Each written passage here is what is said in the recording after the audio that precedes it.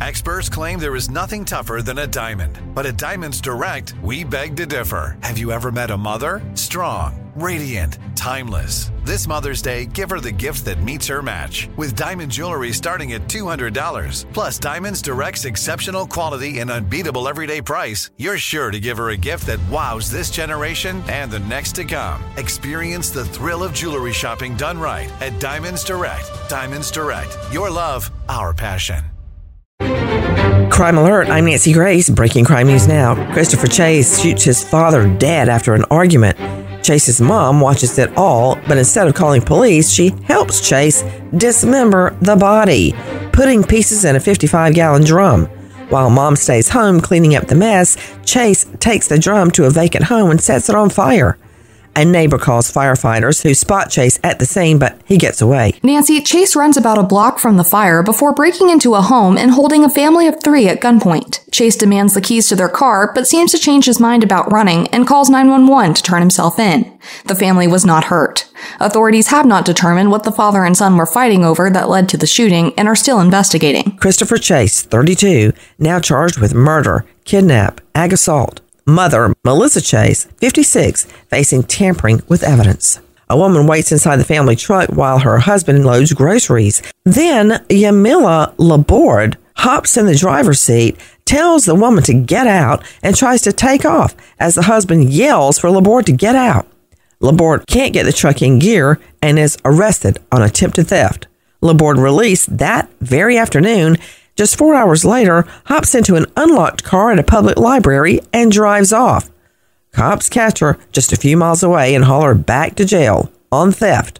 Again. Maybe she'll take driver's ed this time behind bars. More crime and justice news after this.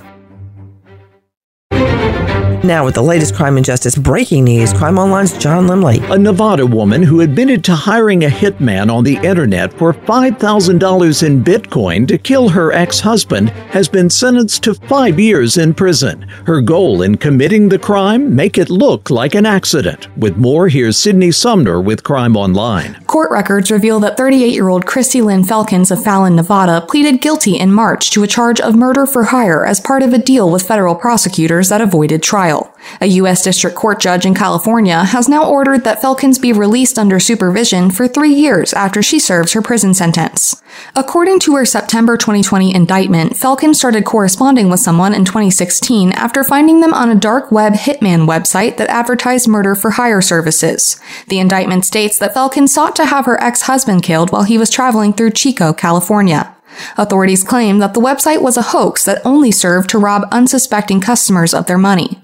As part of her plea agreement, Felkins stated that she offered to pay an additional $4,000 to expedite the murder plot's timeline in March 2016. Felkins, who has been out of custody, was told to turn herself in order to start serving her prison term in September.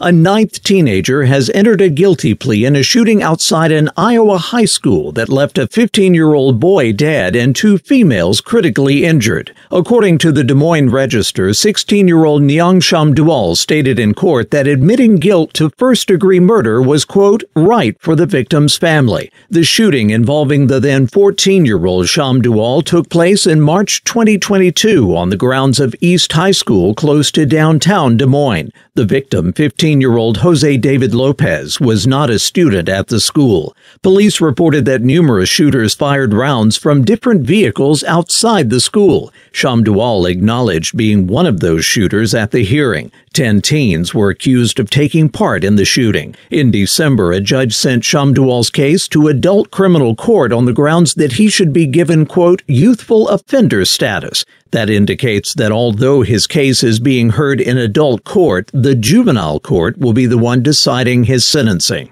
A mistrial has been declared due to a deadlocked jury in the South Florida case against rapper YNF Melly for the alleged 2005 murders of 2 of his friends. Once again, Crime Online's Sydney Sumner. After 3 days of deliberation, the 12-member panel was unable to agree on a decision.